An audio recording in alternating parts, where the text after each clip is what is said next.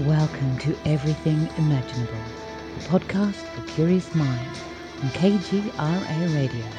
And here is your host, Gary Cocciolillo.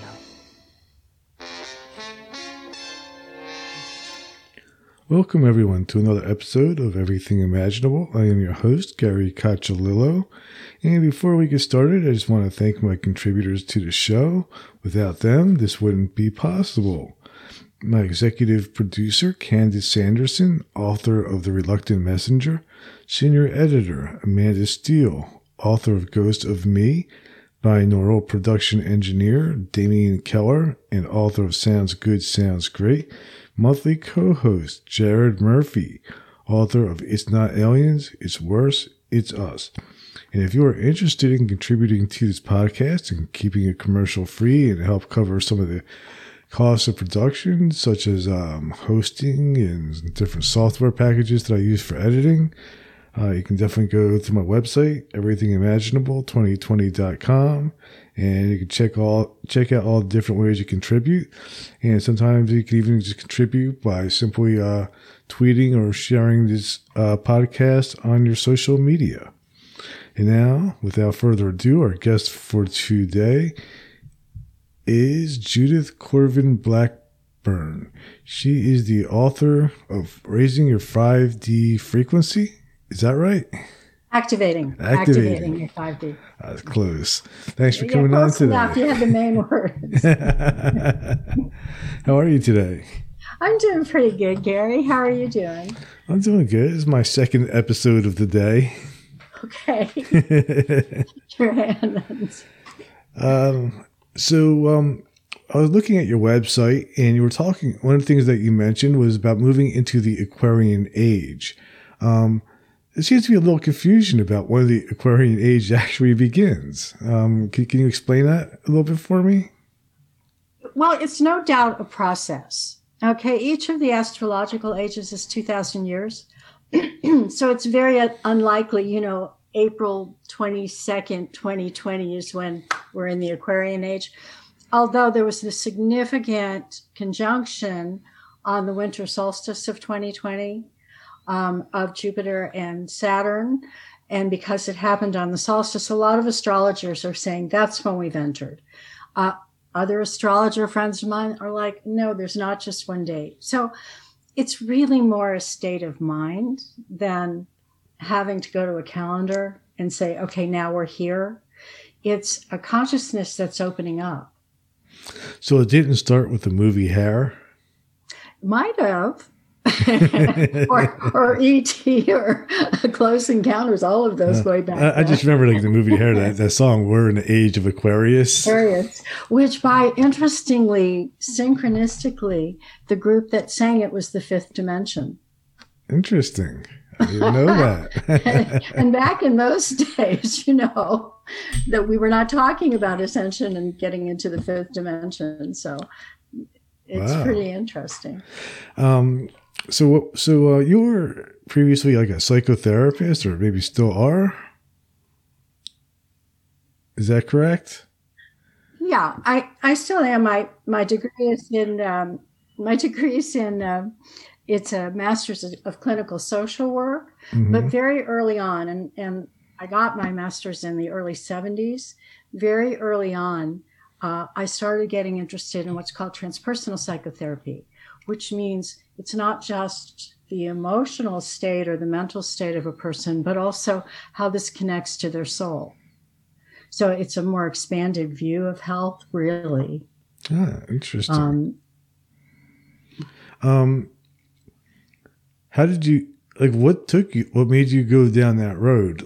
I would say even the idea that a soul, some people will say doesn't exist.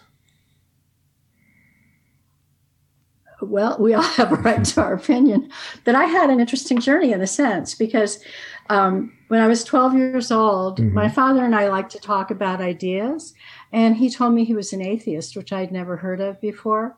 So we talked about it, and actually I think he was an agnostic, but that was the best languaging he had, meaning he couldn't just believe in some guy in the sky. Didn't work for him.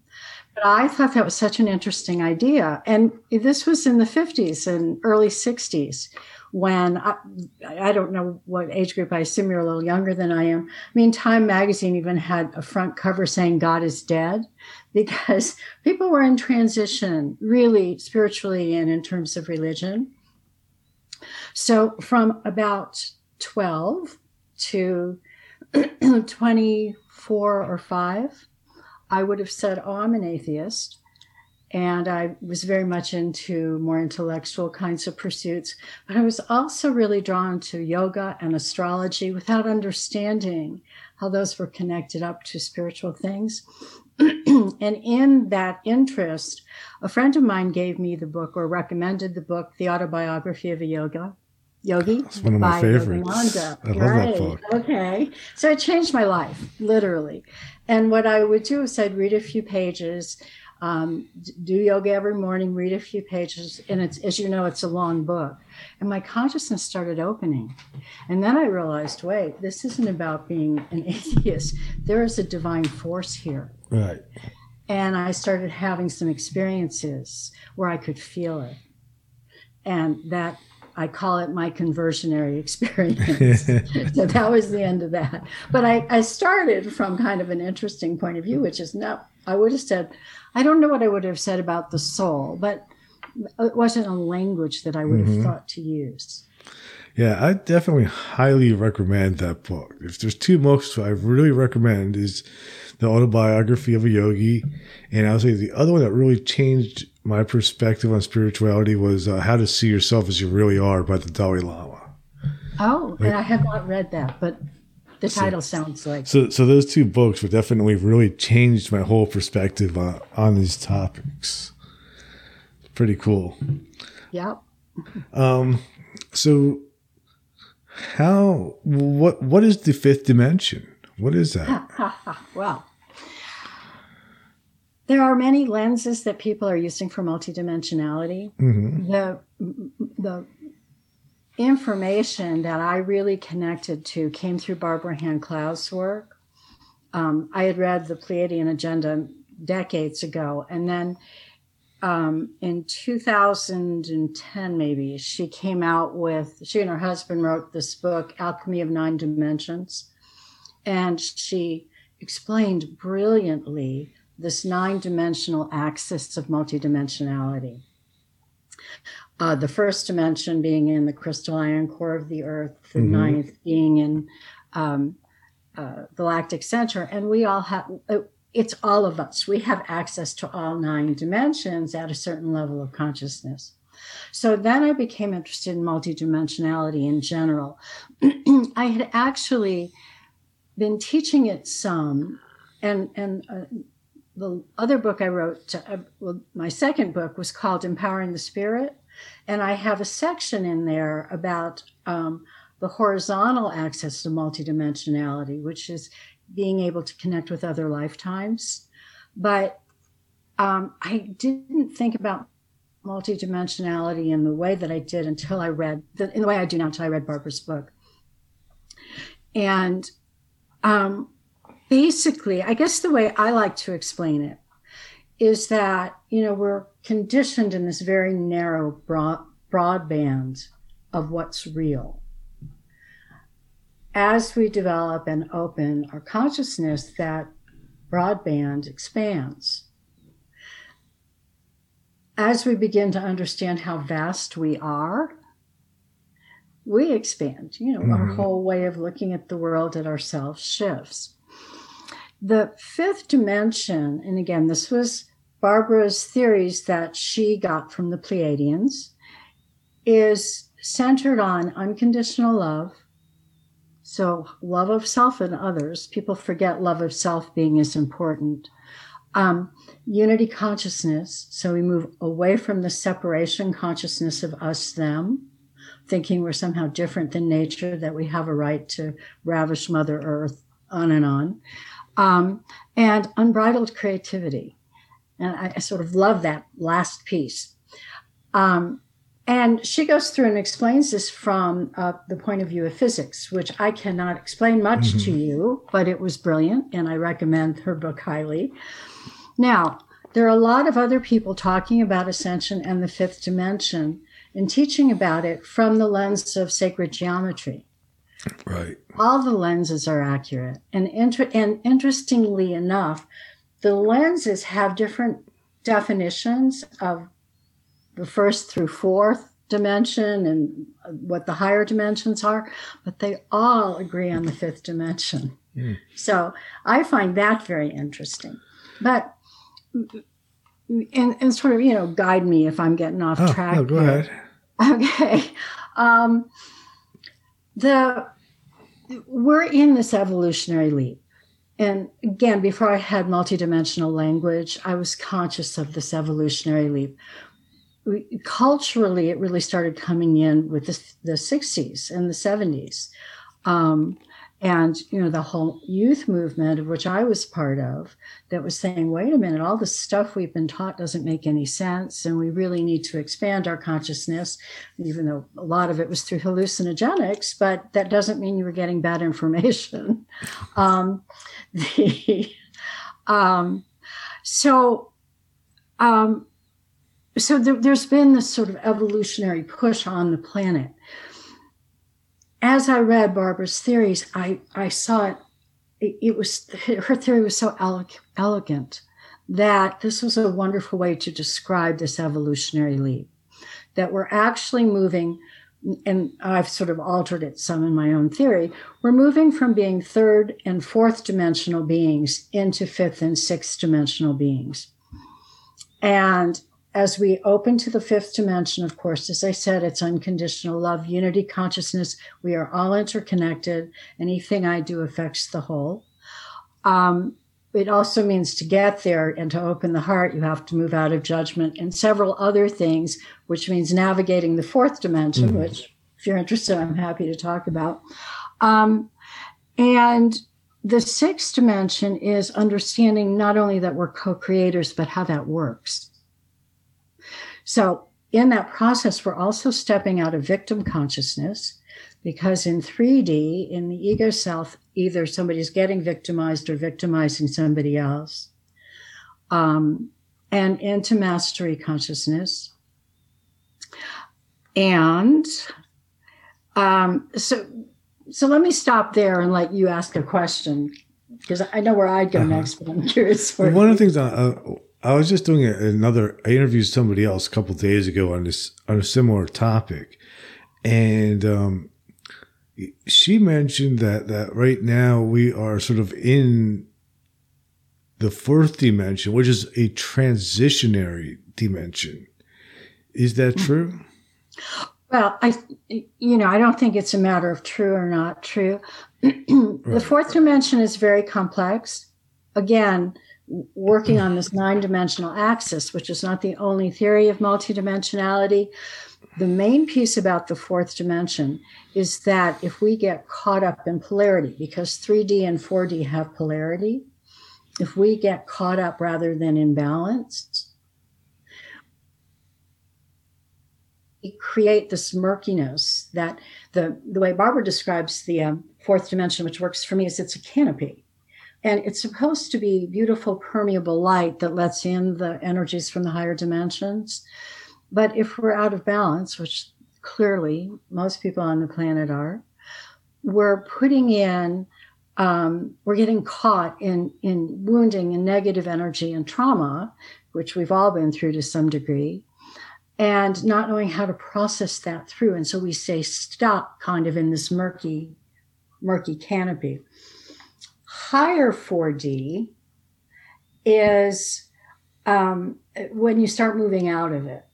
And I don't speak a lot about that, partly because as a therapist, part of what I teach and write about is how to navigate through the emotional challenges of 4D. Mm-hmm. Because I feel like that's what's needed to most heal our planet right now, or at least my contribution to that. I mean, everybody has their own piece of things. Right.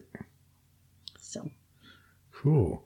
When you mentioned the fifth dimension and you start describing it to me, like I was mentioning that book, How to See Yourself as You Really Are by the Dalai Lama, one of the key aspects of that book that really, really resonated with me is the idea of no self. And when there is no self, then there's no more judgment. You're one with all. And it really opens the door to unconditional, compassionate love. Yes, well, I haven't read the book. Of course, I know the Dalai Lama and his beautiful heart. It's interesting, though, because the East, of course, doesn't encourage individuality in the way the West does. So our ego development, I think, is different. Mm-hmm. But I also think that it's really important to have, to feel a sense of empowerment. And we get that through the self. At that point is when we're able to let go of and step more into that selflessness, or what was the term you used? I'm sorry, I forgot I don't remember. Okay, anyway, no self. But because we're in this transition stage, and by the way, the piece I don't want to forget is we have been here before. We have been fifth dimensional beings. Enlightened masters such as Yogananda and the Dalai Lama are really operating very much on fifth dimensional frequency. Mm-hmm. Many of the indigenous tribes have still held on to some of that. But we've been in this huge dimensional descent collectively. And now we're reversing that process. So we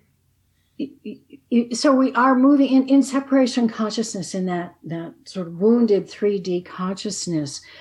We have gone into allowing the ego to run the show, essentially, which is the self, which is the judgy part, and I call it the conditioned ego. I think that there's a healthy ego. The healthy ego, it isn't judging, and it's just there to help you maneuver while we're still on the planet. Okay. Right. But it's being guided by the spirit, mm-hmm. or no self. Okay. It's being guided by the loving, compassionate part of ourselves, which is that fifth dimensional frequency. Yeah. I think the ego is like a tool. Yes, exactly. Yeah. What was I going to ask? Sorry, go ahead. I lost my train of thought. It'll come back. Okay. All right. Well, where I went with that, because I wanted to speak into this, because my vision, when I think about our creating new earth, call it the Aquarian age, I literally see a collective co-creation of a really loving, harmonious, evolved planet. Mm-hmm. I can't tell you when that's going to happen. I may be long gone, although we're here doing our part. But when I see that, I see all of these souls that have come in as having a piece of the puzzle, sort of being part of what I call the 5D global team, where everyone has a uniqueness, sort of like the snowflake idea. Mm-hmm. And in that uniqueness, there's a contribution that they make. As long as they don't get stuck in 3D, 4Ds, if they choose to join the team and make the contribution. And so in that sense, while that with concept of the team, everybody's really working together for a higher good, there is individuality in the sense that there's still uniqueness. Mm-hmm. Yes, that makes sense. Now I remember what my question was. You said that we've been in 5D before. What happened? Like, why did we descend into 3D? That is a really good question. I have. And what I'm learning, I can't swear to it because we're downloading things. We're getting senses of things. There's some archaeological things that are coming up and being allowed more into awareness. But I really don't think anybody knows exactly, but I can give you some ideas. And the Mayan calendar, of course, goes through it as a cyclical thing. Mm-hmm. So it is possible, and I'm sort of leaning in this direction, that on this planet there have been dimensional ascents and dimensional descents, and that may be part of a natural cycle. I would like to think it's, as we go through the cycle, we're evolving. So each time it gets a little bit better.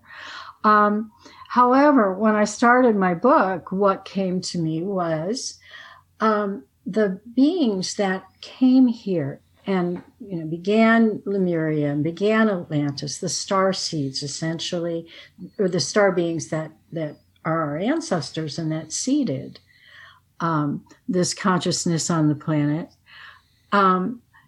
They didn't know about polarity. They didn't know how to maneuver in 3D.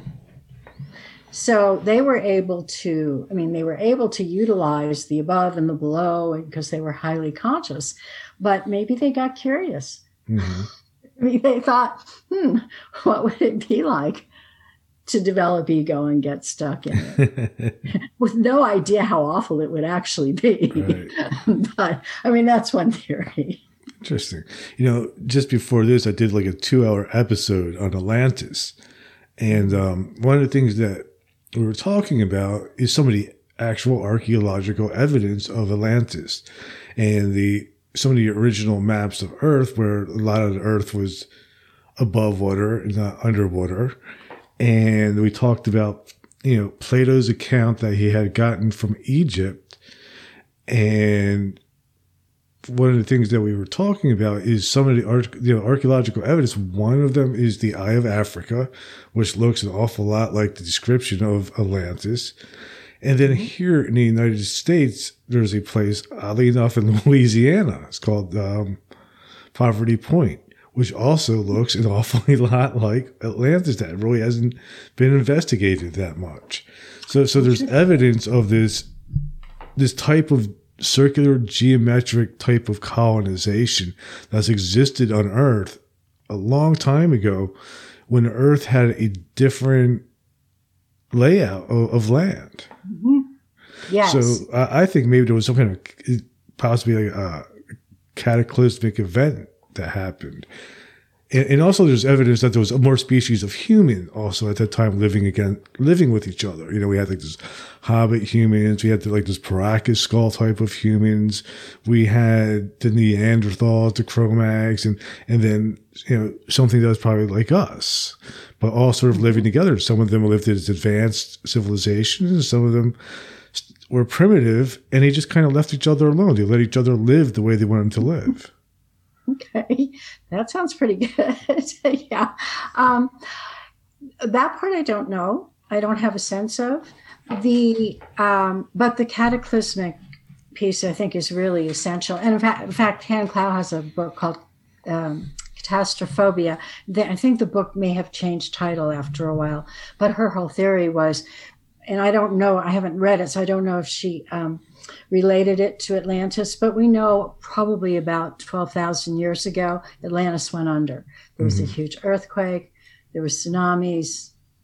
Probably this where the story of Noah's Ark came from. May well have been some kind of a legend that got passed down. And some people dispersed. Some of the Atlanteans dispersed.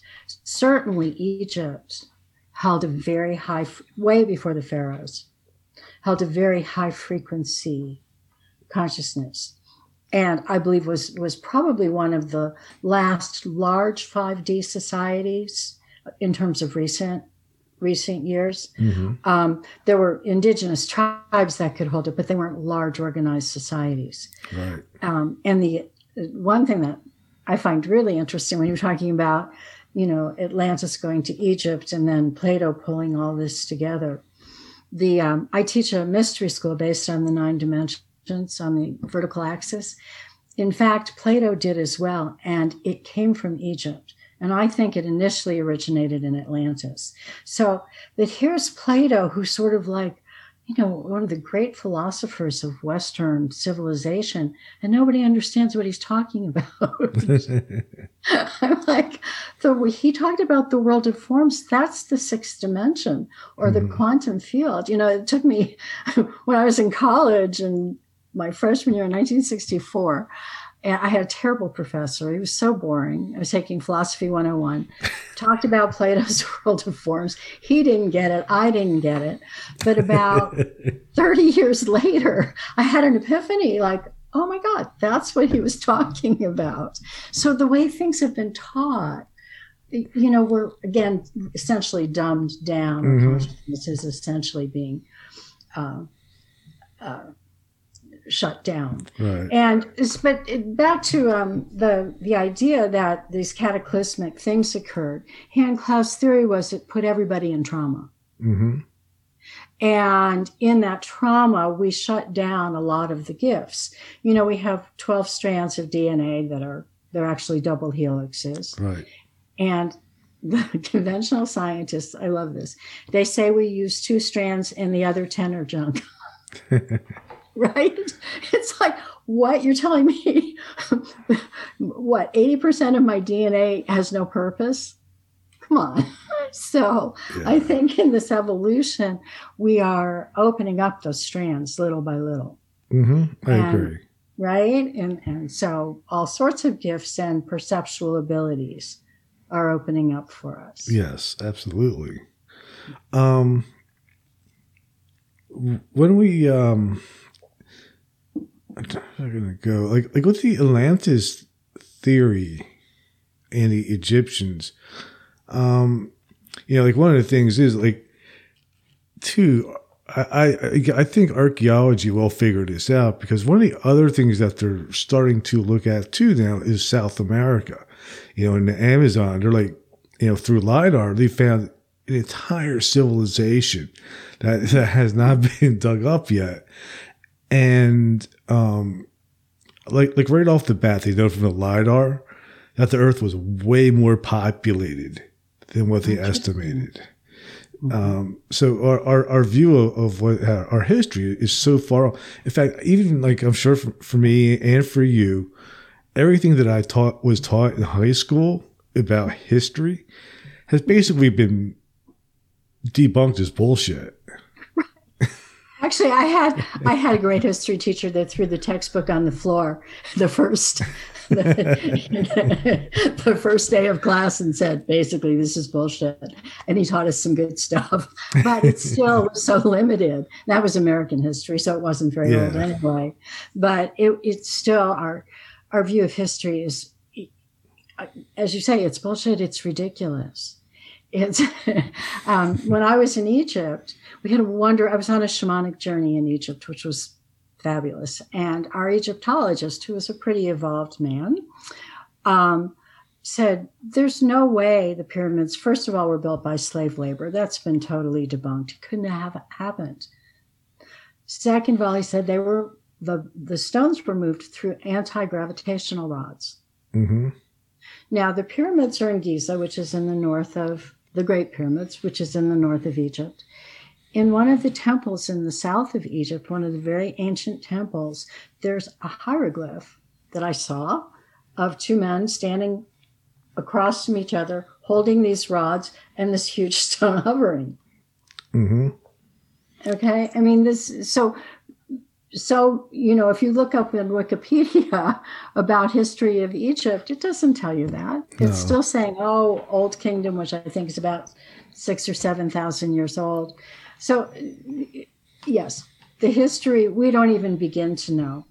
And there's an African shaman. I have not read it's hard to get his books, so I haven't been able to get them directly. But a woman named Linda Tucker wrote a book about the mystery of the white lions.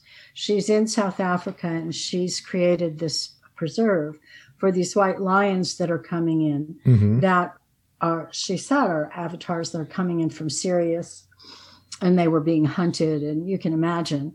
But she quotes this man, Credo Mutwa, this African shaman. Right. And have you heard of him? No, I haven't. Okay. Well, he talks about, first of all, how ancient Africa is. He was part Zulu and part Bushman. Okay. And their abilities were amazing. The Bushmen had eyesight, he said, so keen they could see the craters of the moon. Wow. Hearing so attuned, they could hear the spheres, the heavenly spheres. Okay. We have, these people were really evolved. And he talks about artifacts from 100,000 years ago, things like Adam's calendar. But he also talks about spheres and spheroids that have been found that date back millions of years that make our technology look like Stone Age. So there's just this huge amount of information we don't have yet. And as you say, hopefully the more and more of these archaeological digs are helping. The thing is, when you get mainstream scientists that are, somebody's hypothesizing something so far out of common knowledge, typically their information does not get published and doesn't get validated. Right. I think that's beginning to change, but that's been part of the issue. Right. I think definitely the stone levitation by vibration was how they did it. And actually, when you mentioned Yogananda, he was actually involved. I think the guy's name was Van Tassel, who created this thing called the Integratron. And it was by this rock also that supposedly vibrated some kind of frequency. And, they were working with these vibrations. Van Tassel's goal was had to do with the molecules of the body to create like an immortality machine. Oh, but it's interesting that he was working with Yogananda. Yeah. On that. If it was in the book, I didn't remember that. On that. It may not have been. It's not in the book. Okay. Yeah. But if you look up Van Tassel and the Integratron, you'll find the story of it. It's really interesting. All these weird connections. Yeah. But I do believe that they used sound or some type of cymatics, which is also leads into sacred geometry. Yeah.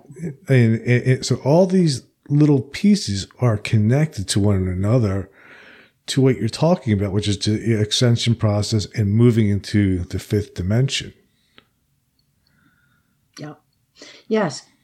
And it definitely, the sound and resonance. Mm-hmm. I think resonance comes out of 9D, but in then of course in, the Emoto's work. Oh yeah. With the water crystals. Mm-hmm. Right, how sound creates certain configurations, which is when you really get into that sacred geometry, and then how that puts the vibration out. Right, and also even in the Hindu tradition, they say the universe came from Om. Yes, right, and the Aborigines said they were sung into existence. Yeah, it's all over. we don't pay attention, sort of. Because that junk DNA isn't activated. Mm-hmm. One of the things that you've been mentioning is the Pleiadians. I've done a lot of episodes on Pleiadians, Sirians, Arcturians, and is there any difference between these different groups? Are they all sort of related? And why would they even bother with the human race to begin with? Well, the scuttlebutt, if you will, is they're our ancestors, all of them. Mm-hmm. Okay. So, we have a connection. And then also, and I'm far from an expert at this, but, the earth is supposed to have the ability to hold certain libraries and certain information. There's some very unique configurations on our planet that are really valued by what I've heard called star empires. The Pleiadians were one, the Sirians, the Arcturians, there were some others. The piece that I came across, and again, there's so many theories, but I think we have to go with what resonates and what feels aligned with us. We're not going to get truth from the internet. We're going to get ideas. And if those ideas connect with what we know at a cellular level, if we're able to tune into that, then they hold some importance. So one of the things that I had actually read, which really clicked for me, is that Lemuria was a combination that the Pleiadians, the Sirians, the Arcturians, and Lyrians, who I'd not heard of, and I think there might have been one other star system or star civilization, they got together to kind of experiment here. And they did really well for a while. Mm-hmm. It does appear, and I don't have the answer to this other than I think they all still had also a 3D vibration, that in these advanced civilizations, they were still struggling with what I would call shadow and light, mm-hmm. with those that really wanted to support, a loving consciousness around the galaxies, and those that wanted to just use power.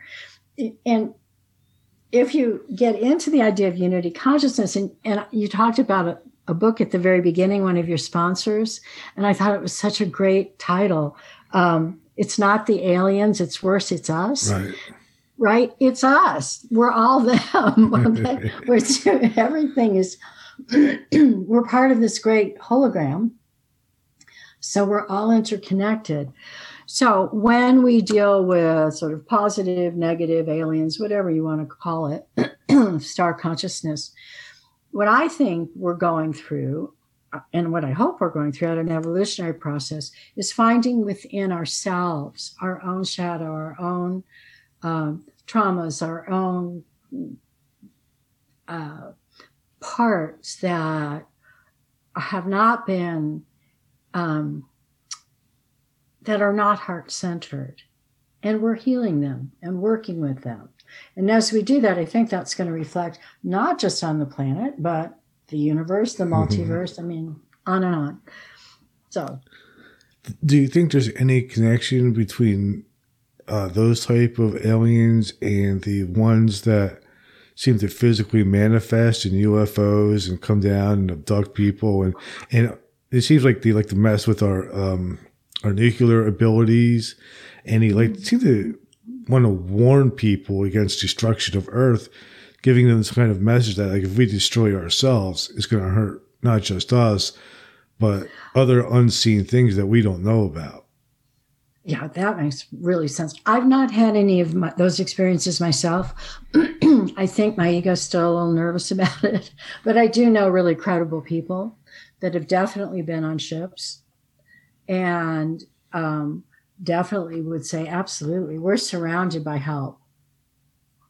But they can't help unless we invite them. I've heard that. Yeah. So, yes, my sense is absolutely. So, with 2020 and everything that's going on, is this part of the ascension process, or do you think it's just a plain old shit show? I think it's part of it. Yeah. I do. How we create things, so much is created unconsciously. I see this just working with individuals. People that have wonderful affirmations, I want to attract this, I want to attract that. But if unconsciously they're holding a different belief system, like I'm not worthy, I'll never get what I want, the unconscious creates more strongly. That's why it's really important to bring all that belief into consciousness to kind of disempower them. Mm-hmm. So I think that a lot of, I know people think it's all planned and stuff. I don't know. I don't spend a lot of time on that one. But I think if nothing else, unconsciously, this is certainly an experience that's helping people wake up and evolve. And as with any crisis, you're going to get people that get stuck in their fear. Right. Or stuck in believing that they have to manipulate it somehow to be okay. And you're going to get people that start activating creativity and caring about other people and find their way through and wake up in a whole new way.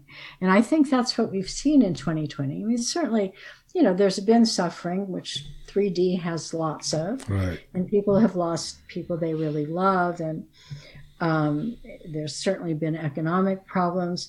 But, I loved right at the beginning, I live in a little mountain area in Western North Carolina. All of a sudden, you could get local masks. Somebody was making them, so, and that was probably within the first 2 or 3 weeks of the pandemic. I have heard so many people in groups that I run, people I connect with, that are like, this was such a gift ultimately, even though it was hard at first many times. But people have found new ways to live, new ways to be. They faced the unknown and they were able to move through fears. They were able to perhaps uncover gifts they didn't know they had. I know for me, it made me start teaching on Zoom. Right. And I have students from all over the world.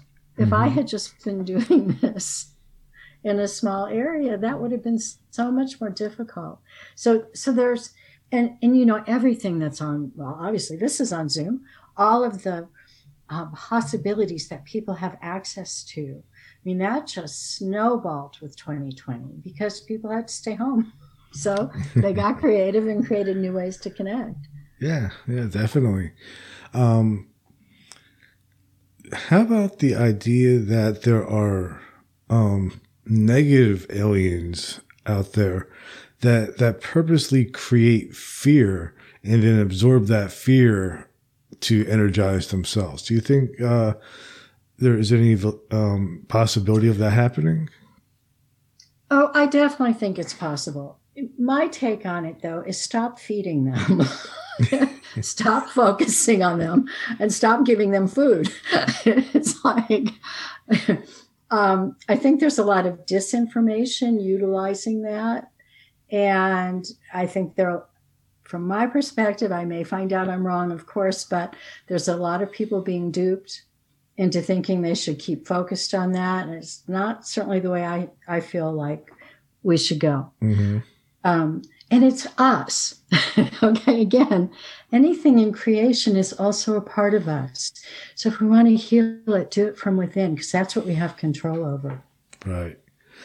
It reminds me of that Indian analogy, or Native American analogy, that each person has two wolves, a good one and a bad one, and it's up to you on which one you want to feed. Yeah. Yeah, I think that works perfectly. And we know everything is energy. So if you keep focused on what you believe to be negative and have more power, okay, you first of all, you miss that wonderful creative opportunity to do something different. But again, I think if there's, groups of aliens that are out to mess with us, and there could be, I mean, it's not beyond the realm of possibility. I do believe that focusing on them feeds them. And I don't believe you have to just be scared to focus on them.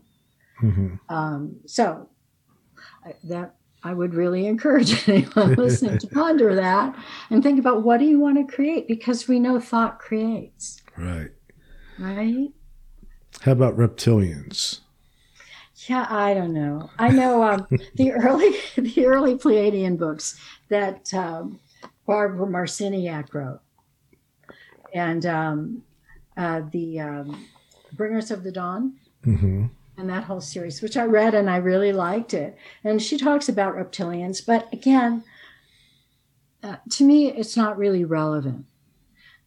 And I tend to sort of want to create something more accessible and practical, even in terms of, whatever. We can manifest in numerous ways, but what do we want to do on our planet? What kind of planet do we all deserve to live on? And how do we put that? What's the most efficient, maybe, and kind way to put that forward? Right. So, I mean, unfortunately, I really haven't had a chance yet to read your book. But do you do any channeling? I don't call it channeling.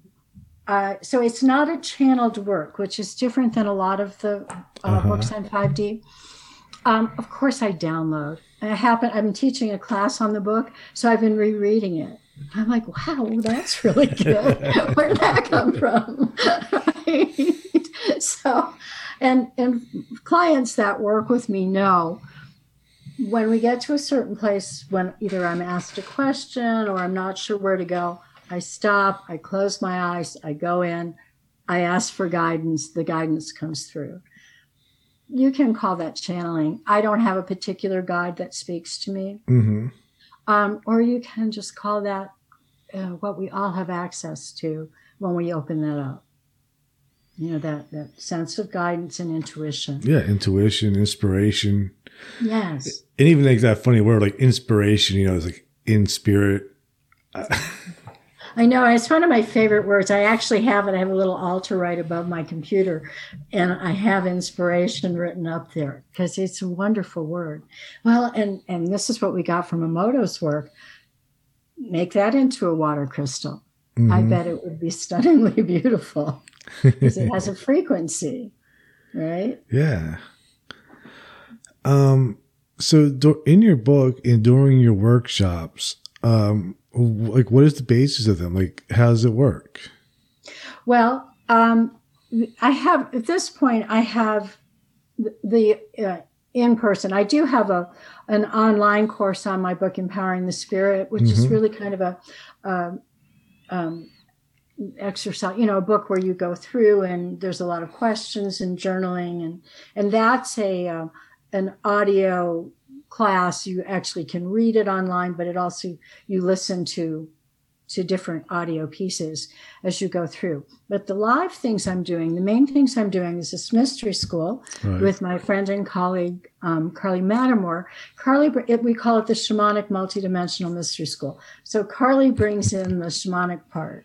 But of course, it's all connected. She's gone to every place in Africa with the animals and the, you know, she connects on that level. I'm more in the ethers about things. So what we teach in the mystery school, it's very much a process. And we're both therapists, by the way. So what we do is not just spiritual theory. It's really helping people experience things through their own wisdom. And we will present teachings, but then we do some journeying with music to help people really tune in.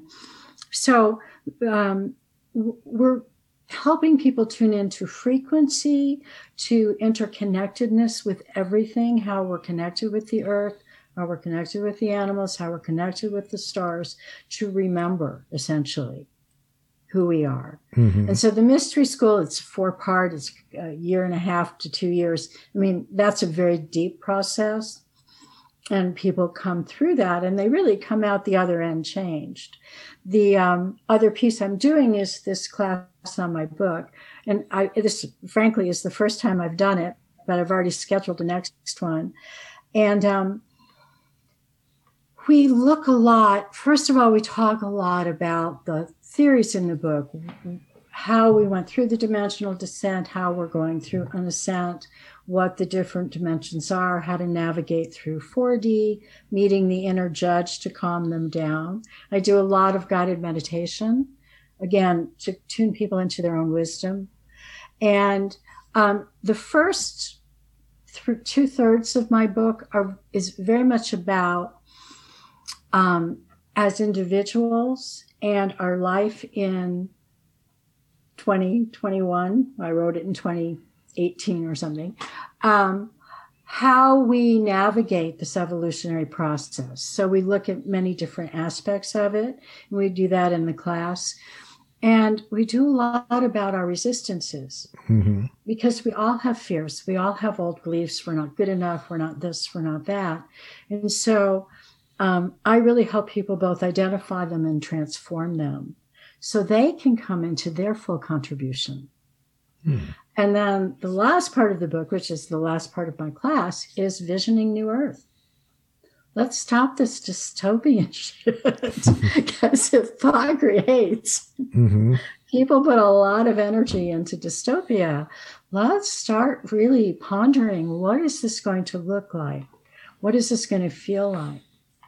How are we going to educate our children? How are we going to help people stay in balance and be healthy? How are we going to share resources in a way that's fair? Those kinds of things. Do you think we'll ever have to be able to do away with money? I don't know. It's an exchange. But it's an unequal exchange. I think that's the issue with it. Okay. So really what you're talking about is capitalism. Yeah. Okay. And I certainly hope so, because you can't, in that system, it's not a free market system. That was, again, a lot of theory that never was true. It is a weighted system to keep people at the bottom and people at the top. And when we go no more, there's enough resources on the planet. Everybody can live a decent life. We can live in a beautiful place. It doesn't have to be 5,000 square feet. Maybe 1,000 would be okay.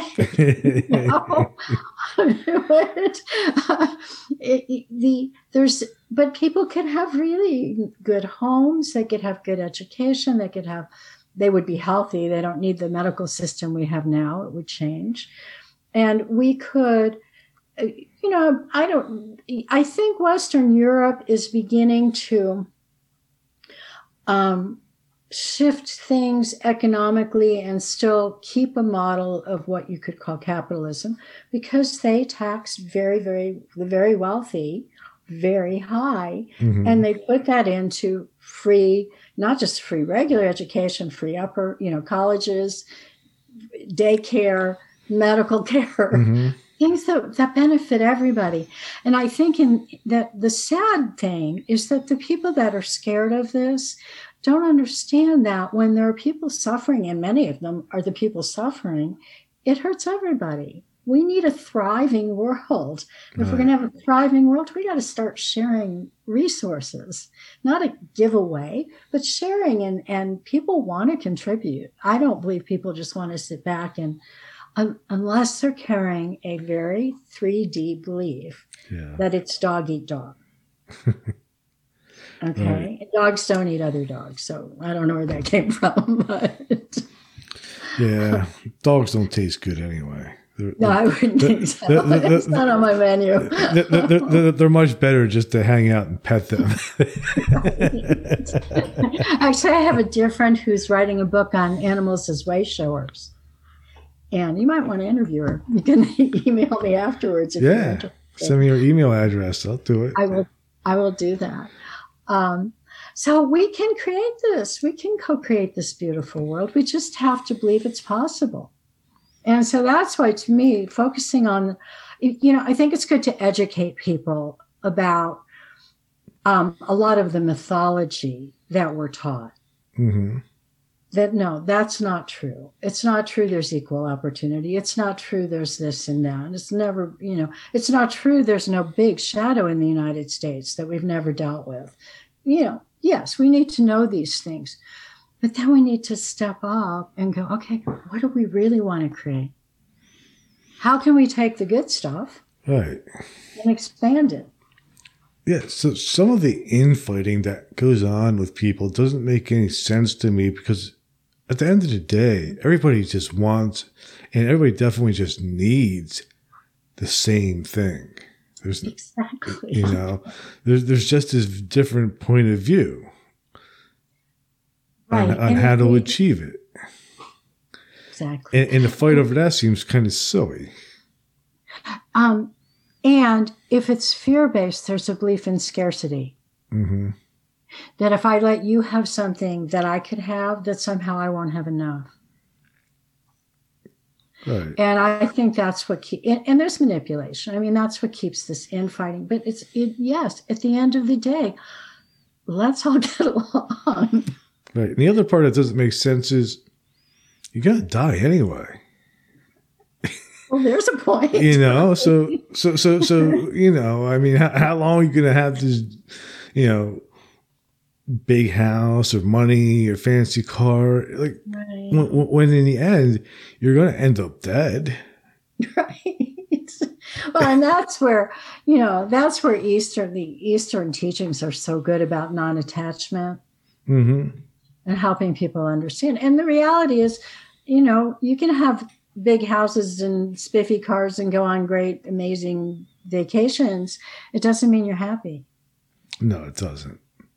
Not even close. Right, exactly. And people don't understand that. They think if they could just get that, because that's the illusion that's been perpetrated. Mm-hmm.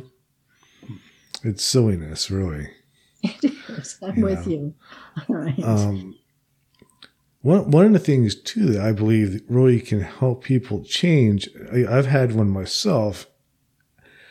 I mean, I don't really know how sometimes to go about it, but like a near-death experience. Like if you've experienced death and find out that you're not a body, but you're more, the other things in this 3D world seem a lot less consequential is the word, I guess, or like, they don't matter as much. They don't have the same importance.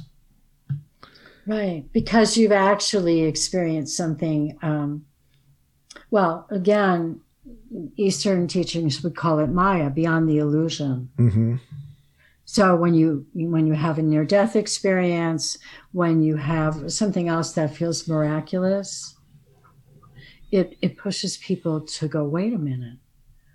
And then you see things through a very different lens. And from that expanded lens, it looks very different than it did through the narrow broadband. Yeah. Have you ever had any type of experience like that? I've not. I haven't had near death.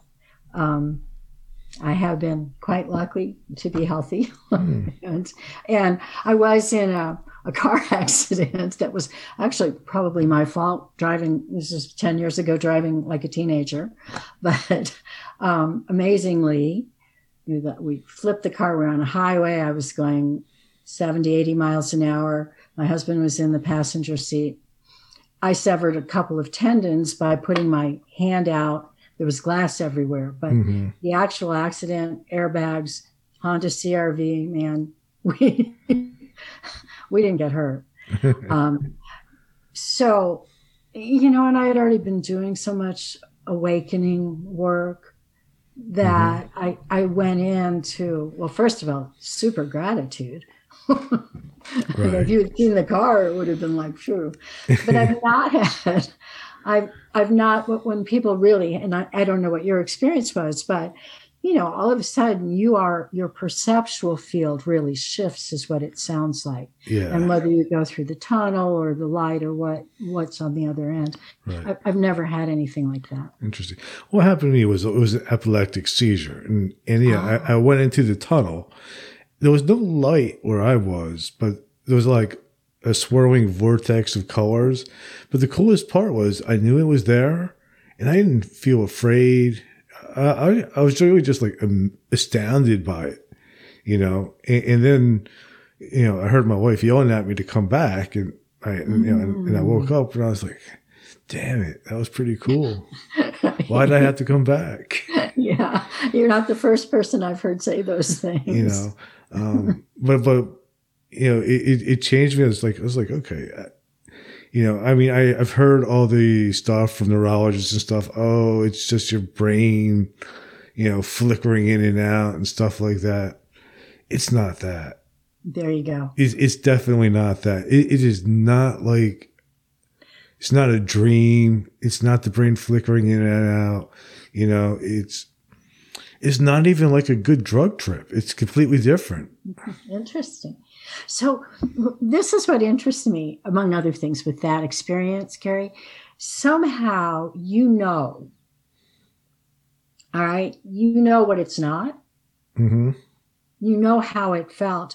You went into the ability to totally validate that experience from something that you feel. Yeah. Right. And I feel like that's what's going to change the world. as we learn to tune in to trust that. I mean, it sounds like for me, to me, the experience you had was so powerful. Doubt didn't even, it just wasn't relevant. It can't. And, but while people may not all have access to that particular type of experience, we all have access to connecting in what we'd call mystically to higher realms, higher consciousness. And the only way I don't even want to say only way. As we throw off a lot of the old conditioning, the old rules, the old belief system that collectively we've held on to, people are only really going to have a sense of how to maneuver when they can trust their hearts. Okay? That they get a feeling and know how to trust it. And that's what I hear you say, Yeah. Yeah, I do know. One of the reasons I focus on a lot of these topics in my podcast is, I don't know. I would like to try to convince people to experiment with their consciousness. Don't be afraid to experiment. Don't be afraid to meditate or try sacred geometry or binaural beats or I'm not saying the drug thing is sort of a kind of controversial issue, but there's definitely other ways to achieve it without the drugs anyway. There's hypnosis, there's different types of trance, there's lights, there's color. And using all those different things, people can have their own experiences. Yes, exactly. And let me add a few other things. One is shamanic breath work. I actually live in the Isis Cove community that was started by Linda Starwolf and Brad Collins. And Starwolf, coming through some other, starting with holotropic breath work, she developed what's called shamanic breath work, which is to help people get into those trances, exactly what you're saying. And what I find interesting, having come through the 60s and 70s myself, is that now a lot of plant medicine is coming back. Yeah. And it's being used therapeutically through shamans, but also through therapists. I've been hearing more and more therapists that are using even MDMA, which it's chemical. So I would be a little more hesitant about that, but also, different mushrooms and of course ayahuasca and all sorts of things that open people's consciousness. But again, having come through the 60s and 70s, we had a really important phrase, which was, you have to know how to maintain on the trip. So when your consciousness opens, you have to be grounded, whether it's, through some sort of plant medicine ceremony or breath work or the meditation or whatever. You have to be grounded. You have to be connected enough to the earth, really. Yeah. To be able to maneuver your life. Because if your life falls apart, if your external life falls apart, it's too distracting, for lack of a better way to say it, right? So there's certain... however, things like meditation, you can't go farther than you're ready. If you could with drugs, you could possibly with breath work if you don't have people there helping you. But yes, experiment, because it opens up new channels that lets us see what's real and not, again, that narrow bandwidth. Yeah. I did do like a 3-month binge on angel dust when I was young, but it wasn't a spiritual experience. Right. I didn't care about that part of it, Right. And that's not a spiritual drug. Drugs do have different vibrations. That's whoa. I'm glad you're okay drug. I liked it because it was powerful and it was cheap. I could buy like a half ounce of it and it would last me 3 months. Okay. Yeah. And all my friends thought I was crazy. Well, I mean, you could have really messed with yourself, but you didn't, because it probably was part of your soul journey.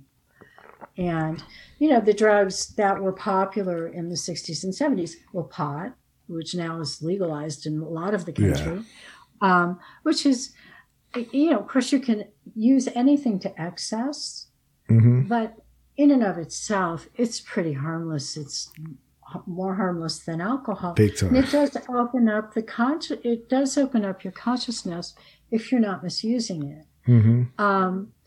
And, LSD, of course, the Timothy Leary time and Ram Dass, before he was Ram Dass, that is a chemical experience, but it did open up consciousness. It opened up channels that we have access to, probably the DNA. Yeah. That's gotten shut down, that we're reopening little by little. It opens that up so you can have visions that actually help you see reality more clearly. But you have to still know how to maintain them. So. Another weird thing that I've discovered recently, too, is sun gazing actually has an effect. Oh, I've heard that. Now, I haven't done it. But yes, and the sun is emitting powerful frequencies. I'm sure it always did, but right now with this whole photon belt, it's supposed to be stronger and stronger. Yeah. So there's all different ways for people to experiment to have these experiences. And for me, anyway, and I'm not bashing religion or anything, because I believe that religion and faith has its place. But it's also nice to not have to take things on faith and actually have the experience. Yeah. Well, it has to, I really agree with you. And probably the language I would use, it has to resonate inside of you. That's a good way of putting it. Right. And then And so, I'm not big on religion. I joke even paganism's too organized for me. Me too. but that doesn't mean there isn't spirit at the core of all of them. And some people are able to, go to utilize that. And that's what counts. Again, it's the spirit that comes through and how if you can feel that in your body. Well, it's really in your center, because you could get out of your body and still know it. That's kind of what happened to you. Interesting. Do you have a timeline for the 5D transition? I don't. I don't know. I think, and actually I end the book this way, it could be 50 years, it could be 250 years. And of course, it depends what we're talking about in terms of how full a transition. The other thing that I think is happening is there are a lot of people waking up in many, many different ways. You've talked a lot about them as well, and are operating often off of a higher frequency, probably a 5D frequency coming through the heart. There are also people that are really stuck in and going, I'm not changing. The world can't change, really stuck in trying to hold on through the ego out of either fear or power or whatever. And they're stuck in a lower frequency. So it's almost like two parallel realities. We all go to the grocery store, but there's still some parallel realities. What I talk about in my book, though, is that this is a process. So, yes, I can be in a higher frequency a lot, but I'm not going to be there constantly. I'm still human. I'm going to have a dip. It's human, right? And that's okay. And then I can have tools to reconnect and expand. And so I guess part of what I'm saying is, it's a journey, and I don't know when the destination, if ever, is, because when we get to what might look like a destination, we'll be able to see even bigger visions. But no, I don't have a timeline. But you just said one of the things that you mentioned, said that resonated with me was, that some people can be up here and you have other people down here that are still hanging on. And like I mentioned earlier in the show about like Atlantis, and there seemed to be different degrees of awakened beings existing on the planet at the same time. Yeah. And they just left each other alone. They didn't clash like we're clashing now. I think one of the, it just makes me think like maybe one of the keys really is to kind of accept where people are at. Well, if everybody does that, then they automatically raise the frequency. Yeah. So, yeah. Because truly, if we're coming out of a love vibration, it's like everybody's got their journey. Everybody's a reflection of everybody else, And so absolutely, let people, as long as they're not doing harm. Well, even I think like people who are running on a lower vibration that want to do harm, I still think like maybe the best thing to do is just kind of leave them alone. Let them run let it run its course. It's like when you catch a cold. Sometimes you just gotta lay down and let it go, let it run its course. And that's very interesting. I really like that. Because what's also happening is with these frequency waves, All right, so let's say I'm going to go like this. More 5D, more 3D, okay? We're actually living in two different worlds. Right. When you're living in that more loving, higher frequency, your outer life gets better. Mm-hmm. You're happier. Your relationships are different. So, in a way, we live in two different worlds when you're talking about those frequency. Yeah. Pieces, and maybe two different timelines. That gets complex, but do you believe that there's angelic beings that are helping us too? I definitely. Well, 4D has all these archetypes, and I think a lot of the angelic beings are from the higher part of 4D. Many are outer spatials, but perhaps manifestations of people of souls that have been in the body but have reached a certain level of development that are here to help. But do I think there are angels around? Absolutely. And again, what we call the invisible worlds, because we don't know how to, most of us don't know how to see in them all that well, that there's all sorts of help available. And that's also us.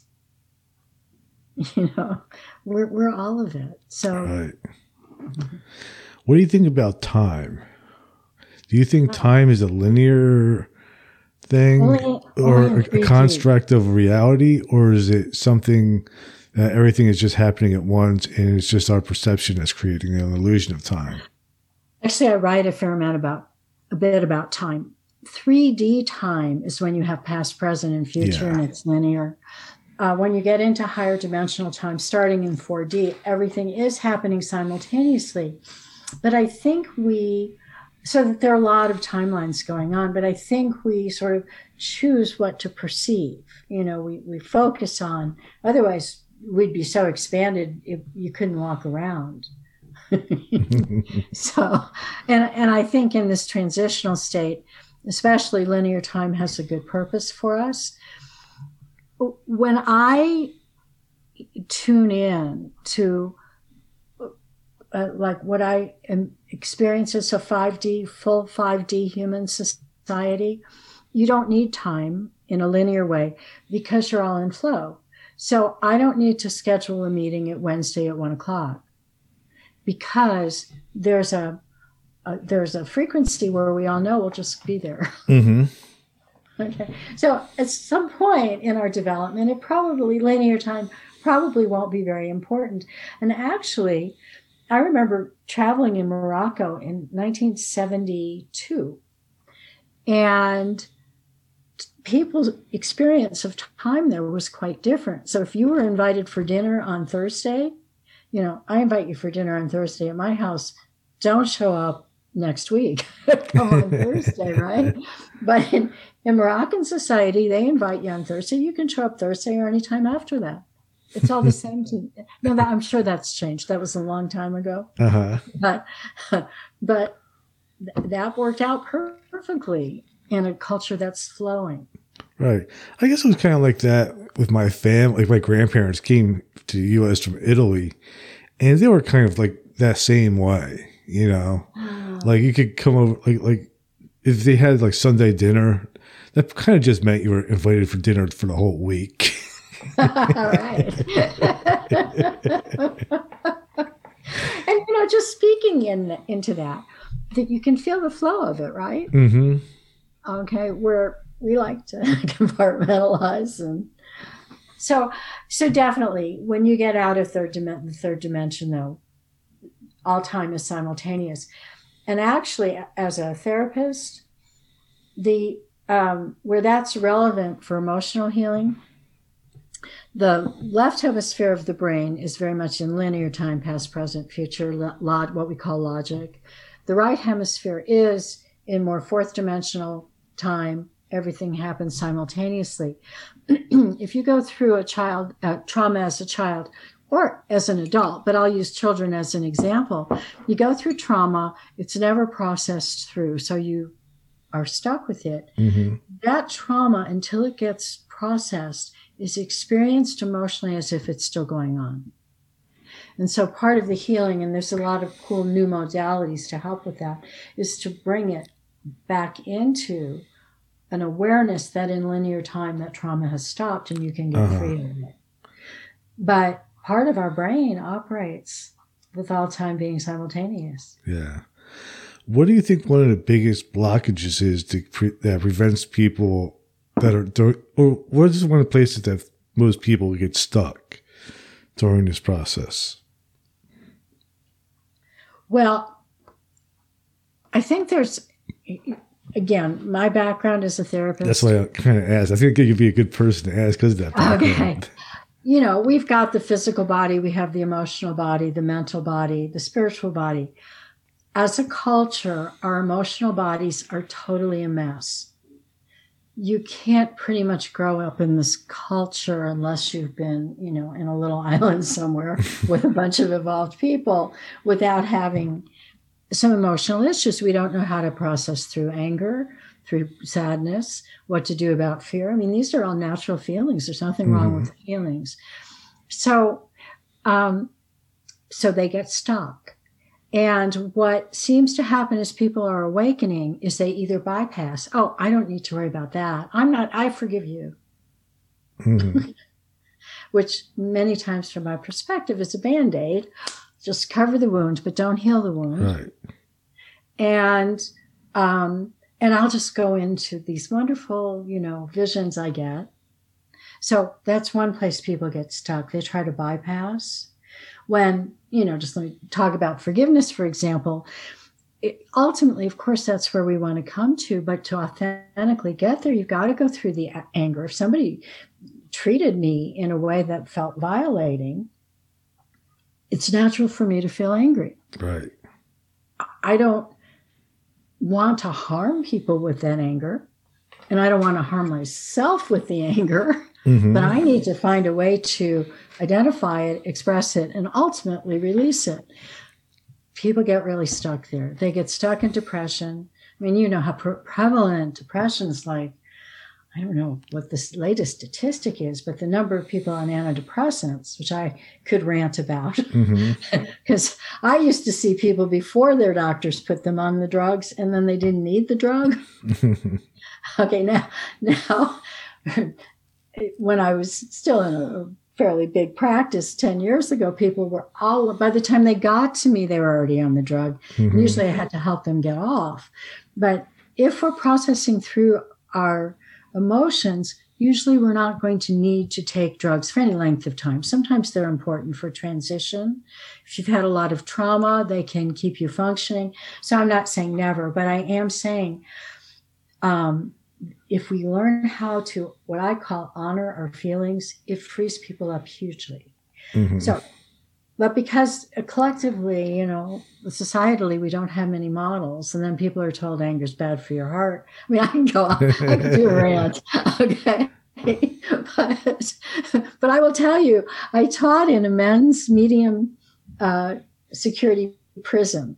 I taught college classes for a few years, part-time, and I had them do some anger work, and I had incredible results.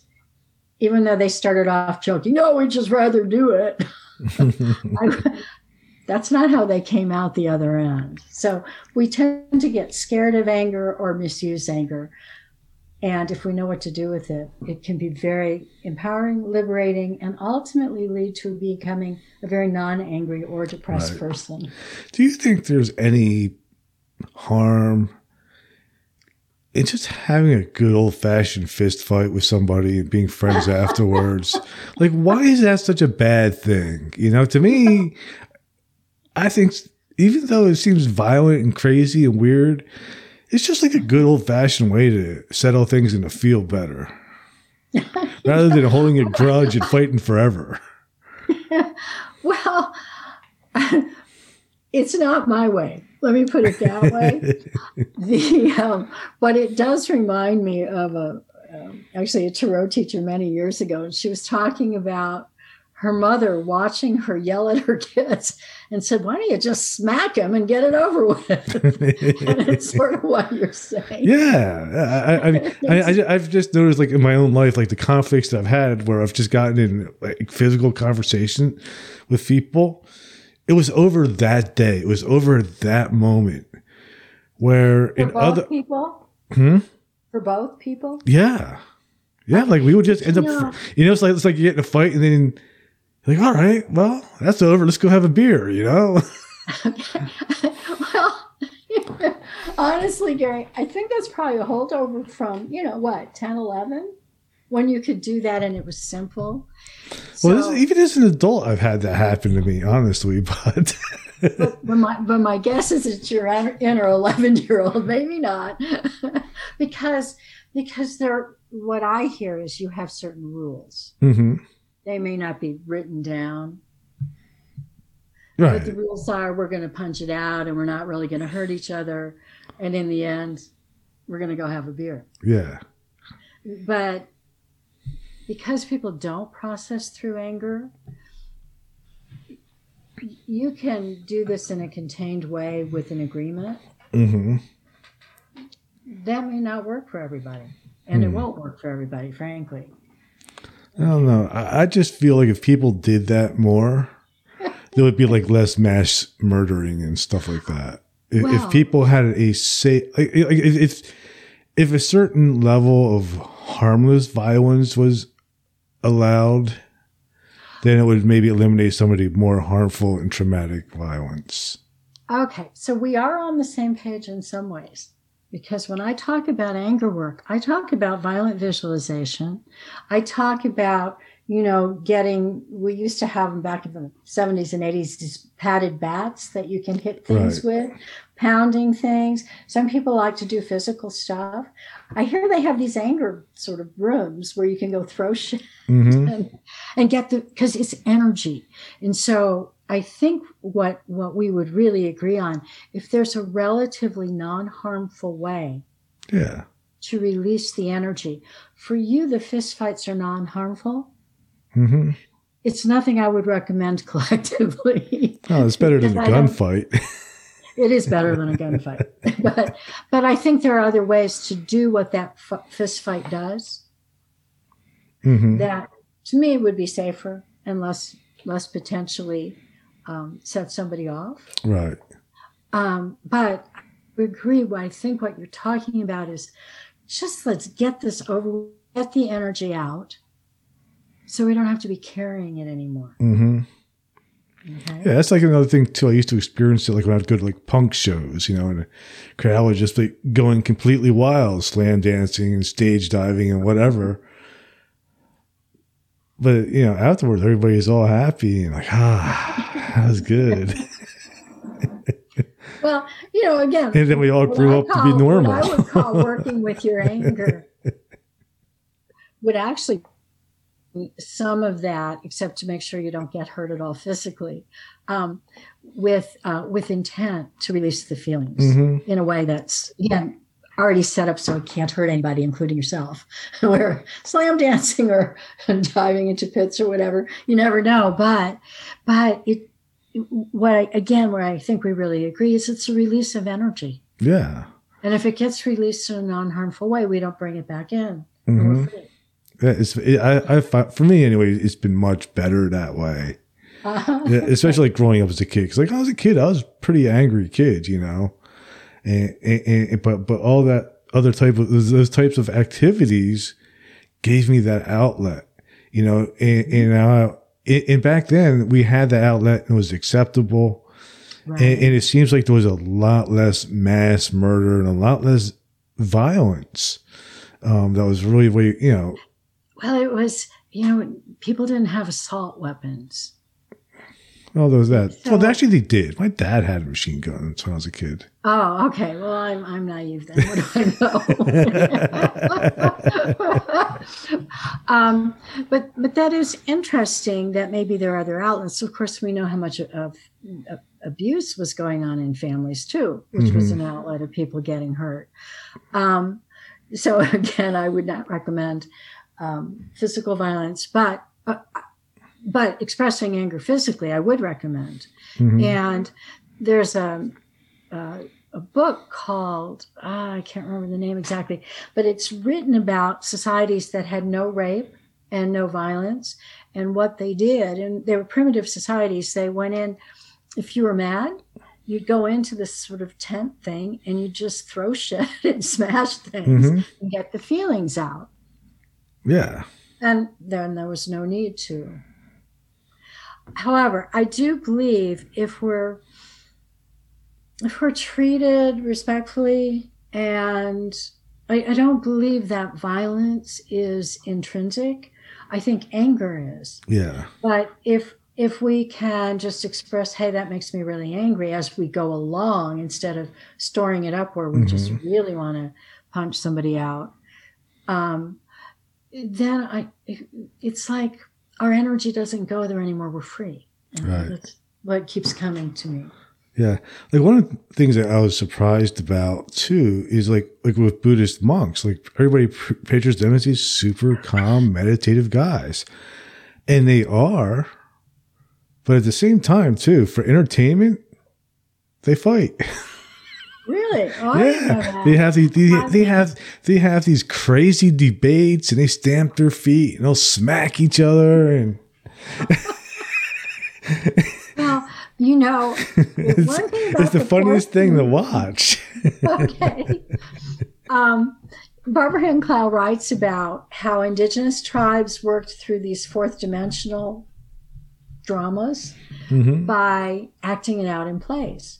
That's what it's kind of like. That's what I'm hearing. And she called it the archetypal stream.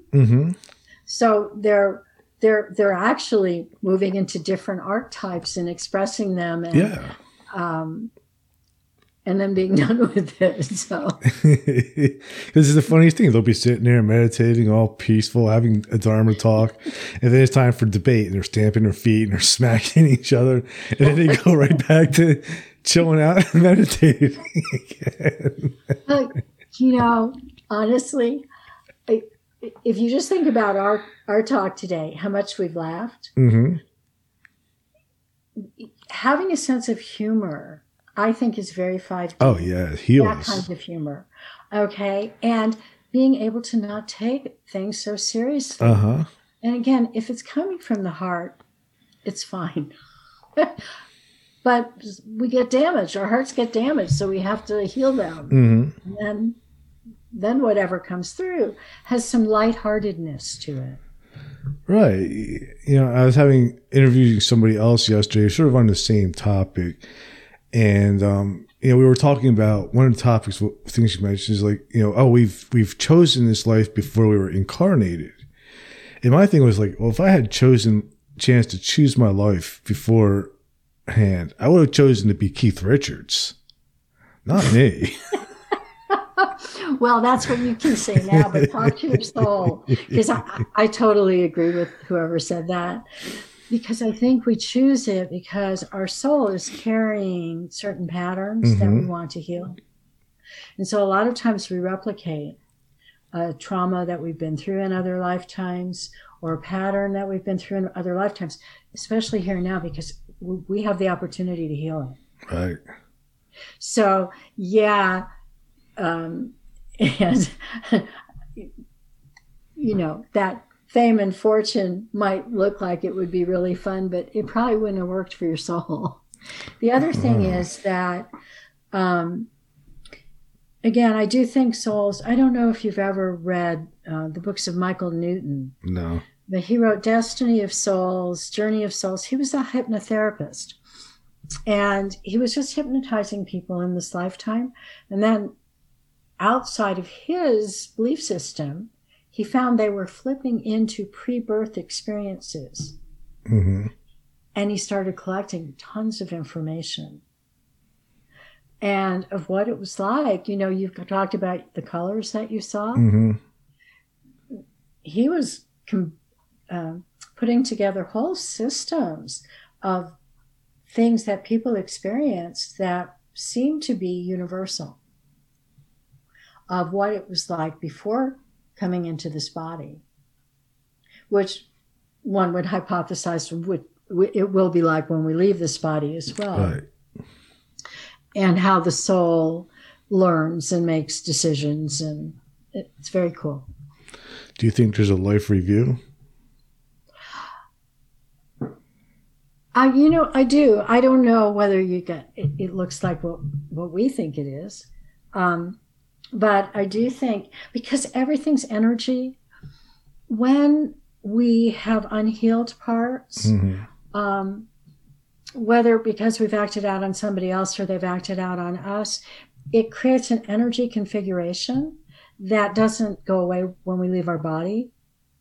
So to work with that healing, you have to have some kind of life review. Again, I don't know that it's linear in the way we would imagine it, but I definitely think there's opportunities that come in that to sort of look over where the soul is at and what still needs help, and what, again, I keep using this word, free and clear. Okay. Yeah. If there is one, I hope it looks more like an energy blueprint rather than an actual review. Yeah, that's a great way to say it. So then I don't have to look at I don't have to look in detail at some of the bad things I've done. Right. Which was acting out being human. Yeah. Okay. And, again, we're all, I pulled this out from actually a record comedy record in the 60s. We're all bozos on this bus. We're all kind of bumbling through this life best we can, and we're not always going to be nice. Yeah.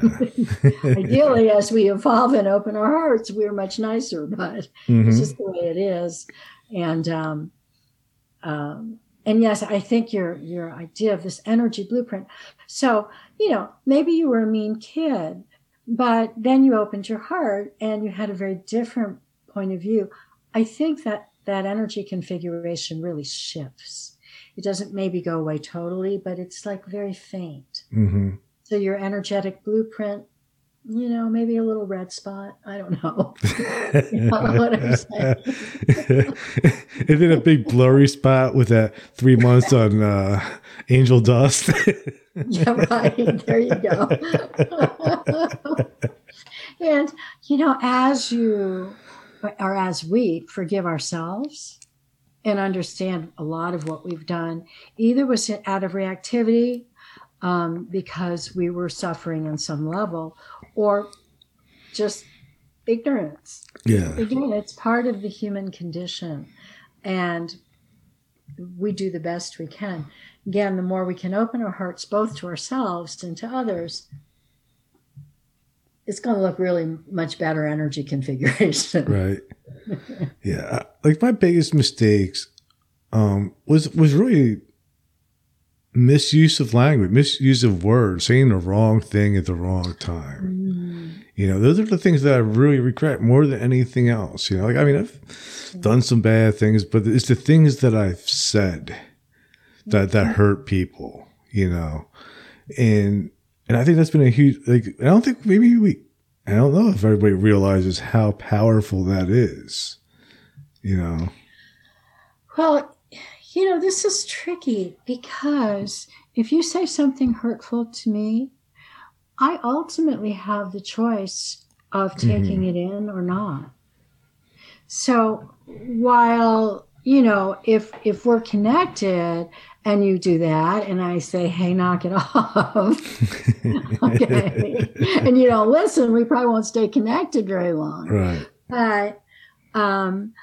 But I also think that sometimes we have a tendency to be overly responsible. Mm-hmm. Okay, so you're not perfect. So you said some mean stuff. So would you apologize to that person now? Oh, absolutely. I'm sure I apologized then, Well, you know what? Then the only thing that keeps it in your field is the part where you haven't forgiven yourself. That sounds like work. Well, you asked what keeps us stuck. There you go.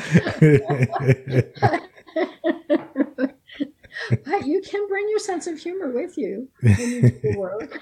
Okay, it doesn't have to be that kind of work. Yeah. Plus, I know too.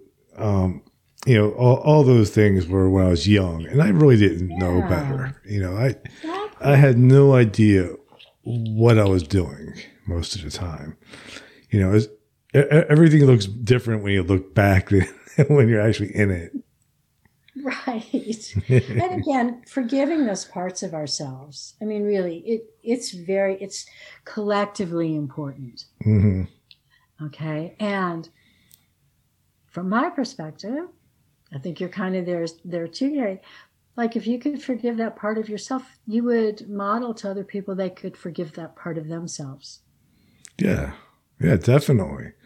Yeah. I don't think anybody should spend the rest of their life beating themselves up for something. Right. It's not productive. It's not productive. And actually, it doesn't help people change. Mm-hmm. What helps us change is to cheer ourselves on. You're a good therapist. Yeah, it's good.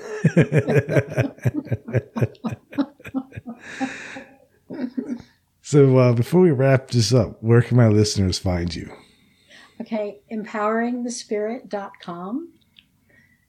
And if people have any interest in, if you'll get on my website, there's a pop-up where you can sign up for my newsletter and mailing list, and you'll get a free downloadable meditation on soul contracts. Yeah, that's what it's called. Mm-hmm. It took me a minute.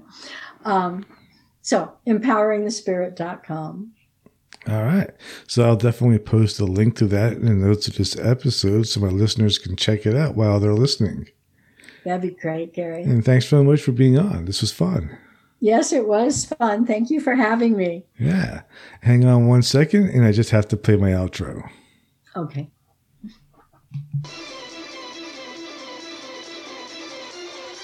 Thank you for listening to Everything Imaginable on KGRA Radio. You can reach Gary at everythingimaginable2020.com or email him at everythingimaginable2020@gmail.com. He's also on Facebook, Twitter, Instagram, and LinkedIn. You can buy t-shirts, coffee mugs, and other merchandise to support the costs of producing this podcast. Click on the merchandise link at the top of his page, www.everythingimaginable2020.com. Oh yes, I almost forgot. You can buy his book, Enlightenment Guaranteed. It's the only book on Zen that you'll ever need, and it's on Amazon. It'll change your life, because remember, everything that exists was first imagined. Hey, if you loved what you listened to, don't forget, rate, review, and subscribe.